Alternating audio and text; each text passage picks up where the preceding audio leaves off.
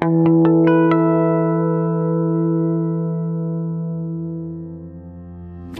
to PineBridge Investments Podcast. I'm Marcus Schomer, the Chief Economist here at PineBridge, and I'm joined today by Jonathan Davis, Client Portfolio Manager, Emerging Market Fixed Income. And we're going to discuss expectations for emerging markets. And while doing that, we'll cover some of the macro backdrop, a little bit on policy, and of course, we talk about the market. Kicking off the whole podcast, we want with the big theme right now that seems to be on everybody's mind, which is inflation. I'm the economist mostly dealing with the developed world. Inflation to me is the big story. The fact that it has risen is quite obvious, but it's really the need for it to slow to sustain this business cycle. That's what the key is in all our forecasts right now. If inflation continues to go up, I think we will have serious problems avoiding a recession. The question, therefore, is whether inflation has peaked. In the emerging markets, it doesn't seem to be that big of an issue. Yes, inflation rates are high everywhere, but whereas in the US and in Europe, you have to look at really long-term charts that go back all the way to the 80s and sometimes even to the 70s to find the last time that inflation rates were as high as they are today. In the emerging markets, we're maybe elevated, but nowhere near sort of out of historical context as we seem to be in many of the developed world economies. Jonathan, what is it like in emerging markets? How big of a deal is inflation? And is the turnaround in inflation and the eventual decline in inflation, is it as important for the forecast for emerging market macro prospects as it is really in my world for the US and for Europe, for example?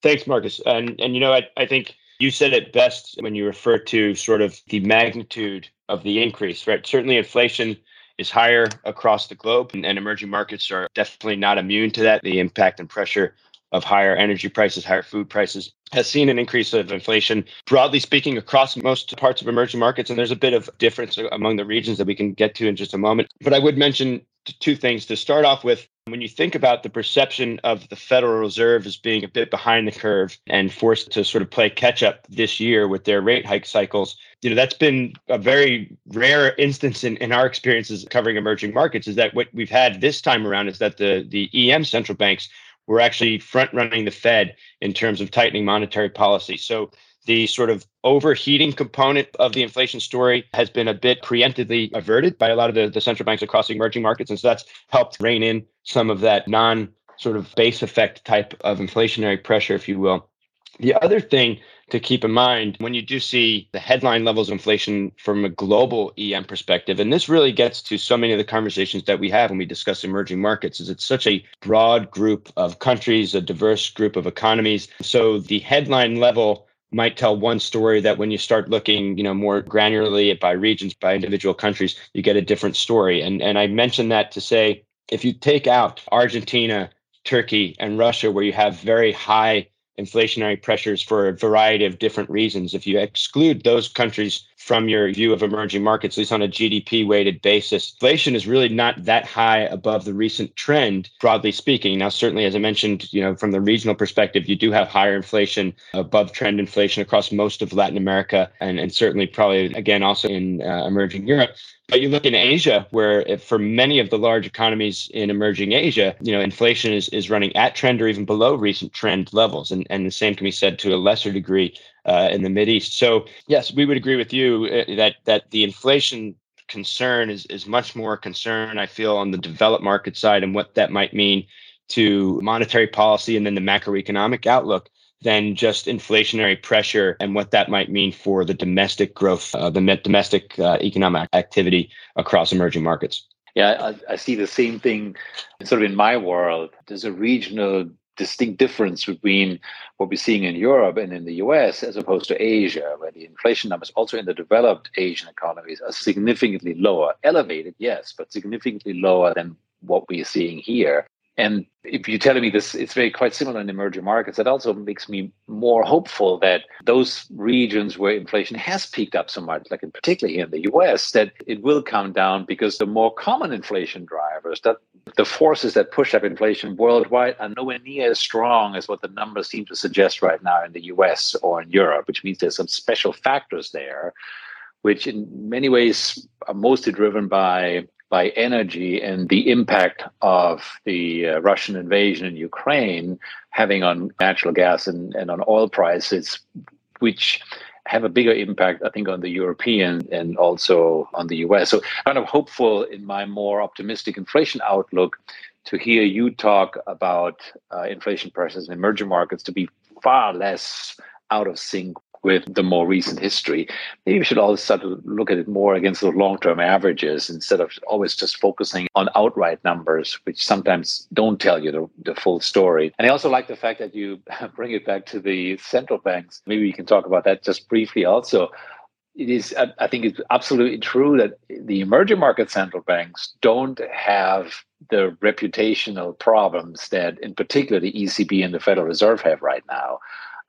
Having been way too slow to recognize, first of all, the inflation problem, but then reacting to it. I mean, the Fed at least is doing something. The ECB still is not doing anything, right? They just barely ended QE basically today, and then will start raising interest rates at the next meeting, but they still haven't done anything. So whereas emerging market central banks have been leaning against this inflation surge for, in some cases, 2 years now. So if there were any sort of reputational scores or ratings of central banks, I think emerging markets right now look a lot better than what the big developed world central banks have done over the last few years. And I just want to give you a moment to react to that. That probably is something that should also impact confidence in those markets. Wouldn't you agree to that? I agree entirely. I would say, I don't know that we could universally classify all emerging market central banks as having high levels of credibility at the moment, but certainly in aggregate, I agree with your assessment 100% that they have been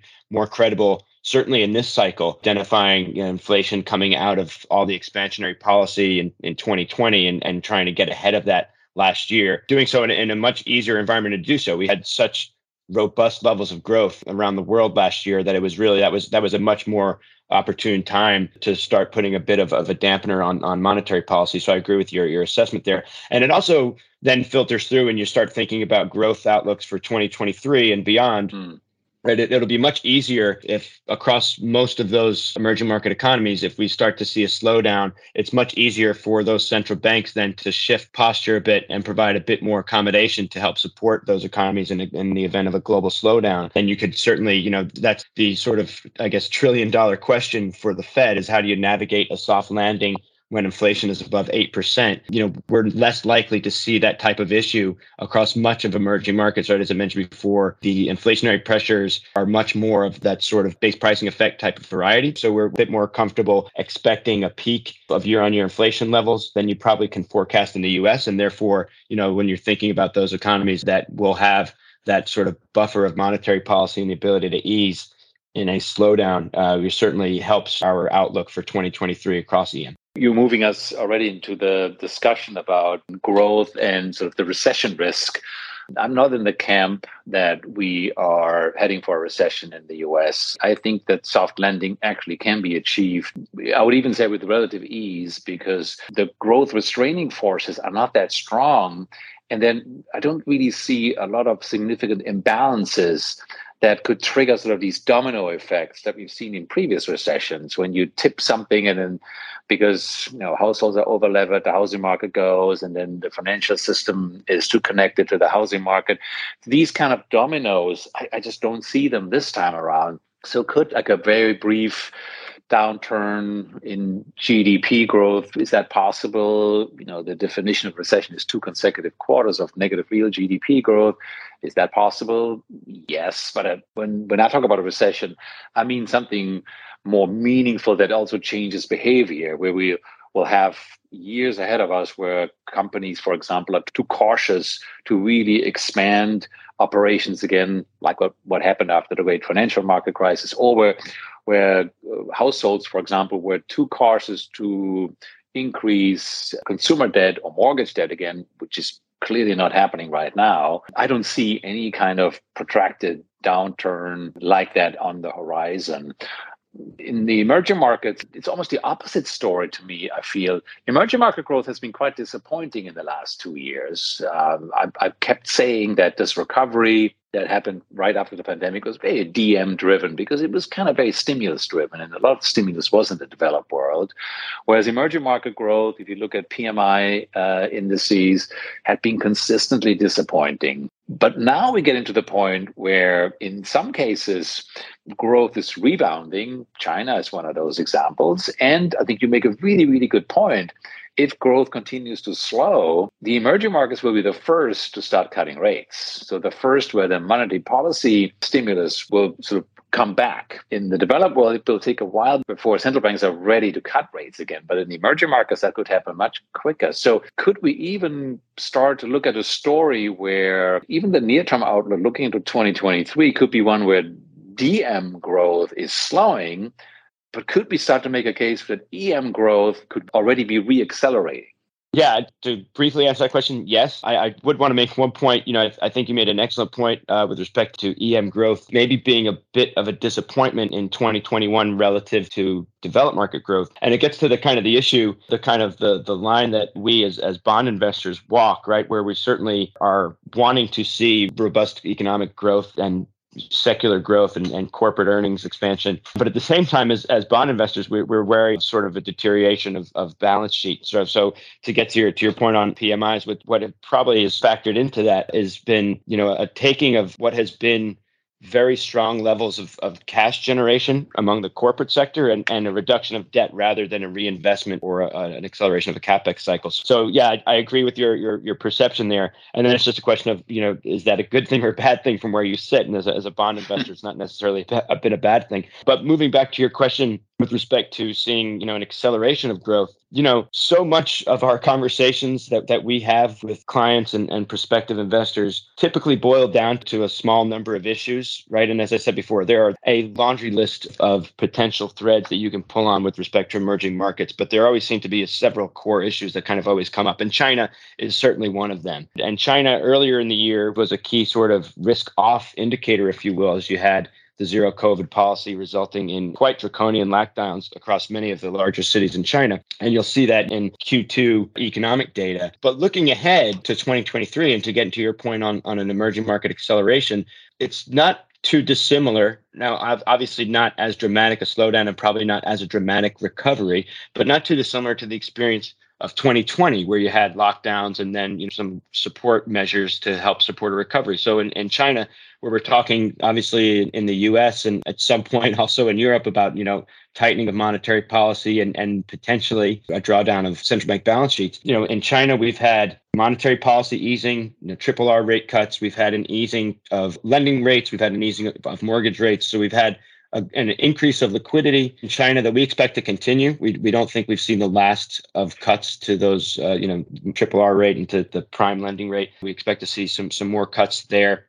And we also have the, pledging of substantial fiscal support, primarily to come via, infrastructure spend and maybe a sort of an adoption of the old playbook for China growth, and that sort of credit impulse of the policymakers to support growth through that means. It certainly is not going to be a departure of the future growth roadmap for China. This is not, say, a ripping up of that sort of shift of the economic growth engine, but we do expect to see a bit more fiscal spending to support that growth recovery following what happened in the second quarter. So, again, looking forward to 2023, obviously that means higher growth certainly in China, which then influences what you'll see in Asia. But then obviously all those countries that have strong economic links to China and their demand story, certainly other major economies within Asia, the Gulf and supplying of energy, and a number of the economies in Latin America where they have strong, ties exporting metals and exporting protein to China. All of those stand to benefit from a China-driven sort of recovery in 2023. So, it's often the case, right, when, there's an ebb and flow within maybe global economic sort of trajectories. We, obviously have concern, and I agree with you that we probably are not headed for a protracted slowdown in the U.S., but a protracted recession, actually, we say. But we do have a much more favorable view of the demand from China and what that could mean to our market. I totally agree with that. And from a global perspective, right, these counter cycles matter. The fact that global growth is not very synchronized right now. There's some parts that are slowing, that's true, but some parts are reaccelerating. And I feel that sometimes we miss to see the big picture. We're focusing only on the pieces that are slowing right now and then creating sort of the extrapolated story that, oh, everything is slowing, the whole world is slowing, but that's not necessarily the case. And if you have a global footprint, you can have a better view of how the piece is moving in the global story. Now, we can't talk about emerging markets without talking about politics. It's actually quite funny. I talked a lot about politics in the last 12 months because there were some big elections in Europe that could have had serious consequences. There's still a big election coming up in the US in the second half with possibly big consequences. But it seems like the focus is also shifting back towards the emerging markets. A number of elections in Latin America that seemingly, if you just look at the headlines, suggest sort of a left swing, a left lurch. And I think a lot of headlines are now being generated by the upcoming Brazilian election. My personal view, and again, looking at what's happening in the developed world, where we've also seen a little bit of a shift back towards center-left kind of governments. We've seen it in Germany. We've seen sort of the center-left kind of confirmation in France. A number of other European elections have also gone that way. But it seems like there's this classic idea of conservative versus left-wing governments and the impact that has on economies and markets is kind of fading. First of all, there are a lot of conservative governments or parties right now that really pursue a much more populist, almost left-wing kind of policy agenda. Look at the conservatives in the UK, even the Trump Republicans in the US were a little bit that way. And then some classic left-wing parties and governments pursue also a more sort of nationalist, populist kind of policy. AMLO in Mexico is an example. He's not really governing like sort of this classic textbook left-wing president. And I wonder whether you think that is something that can be more generalized now for emerging markets. And first of all, we shouldn't even be applying these labels. And if we still do apply the labels, we shouldn't really be concerned anymore in a way we maybe used to be 10 years ago, whether the Labour Party wins in Brazil or whether a left-wing party is now in power in Chile, for example. Do you think that's the right way of looking at politics in emerging markets?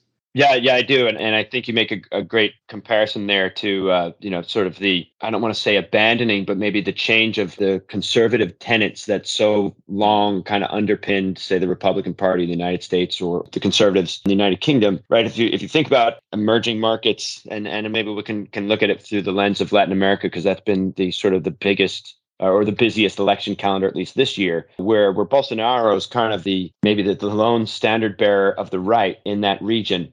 And yet you have the Brazilian government basically kind of ripping up every sort of spending rule that has been on policy there to try and support economic growth, but essentially maybe support his campaign. So there's been quite a bit of a non-adherence to the old rule book, whereas, Bolsonaro is a right-leaning politician, and therefore you would expect austerity and more conservative management of the budget. And it has not been the case, certainly not this year. And again, you mentioned AMLO, and I think looking across Latin America, and there's a number of reasons, but one of the key reasons for there being a higher risk premium across emerging market assets is the political risk that exists within emerging markets. And that's not going to go away overnight or in the very near term. And Latin America, again, is kind of the very strong example of that. Doesn't have the best track record in terms of stability of governance across the region. And over the past several years, there's been a very clear rejection of political establishment. There's been a shift towards more leftist kind of sounding populism in elections across the region. And we just recently had another one in Colombia with the election of Gustavo Petro. But what we've seen is a very notable difference between how these candidates campaign and then how these candidates govern as presidents and administrations. And so there has been less realization of those downside risks that markets react to in the run up to elections. And, Brazil being the next one, and Brazil certainly, the largest economy within the region, is always going to be a focal point. And with the election coming up this fall and the choice between Bolsonaro, who I mentioned, is certainly the standard bearer of the right, and Lula, who very much comes from the opposite end of the spectrum. Obviously Lula's polling ahead of Bolsonaro, and, you would think, okay, this is a risk off event perhaps. And certainly we would expect some volatility to surround that election. With the selection of Alckmin as Lula's running mate, where you have a career establishment politician from the center right of that country's sort of political structure, gives you a better indication of we're not expecting to see, a massive sort of tearing up of budget discipline and undisciplined sort of behavior from a fiscal and maybe monetary policy perspective. So again, the lines have been blurred, right? And that's not been necessarily a bad thing. It certainly, elections have been events to follow, and certainly newsworthy events and risk events in terms of our debt markets. But we have not seen that pendulum swing carry the day of policy, if you will. It certainly has carried political campaigns, but has not carried policy. I really like the way you said it. The lines have been blurred. Yeah, I typically don't like that because then it makes analysis so much more complicated. But I think you're absolutely right. That's what it is. It's much more difficult now to assess the political risk coming out of an election when there's a change in government. It's not just an emerging market problem. It's the same issue in my world, in the developed world as well. So we did a lot of macro. Let's briefly also delve a little bit into the micro, because what we do in PineBridge is essentially connecting micro and macro, right?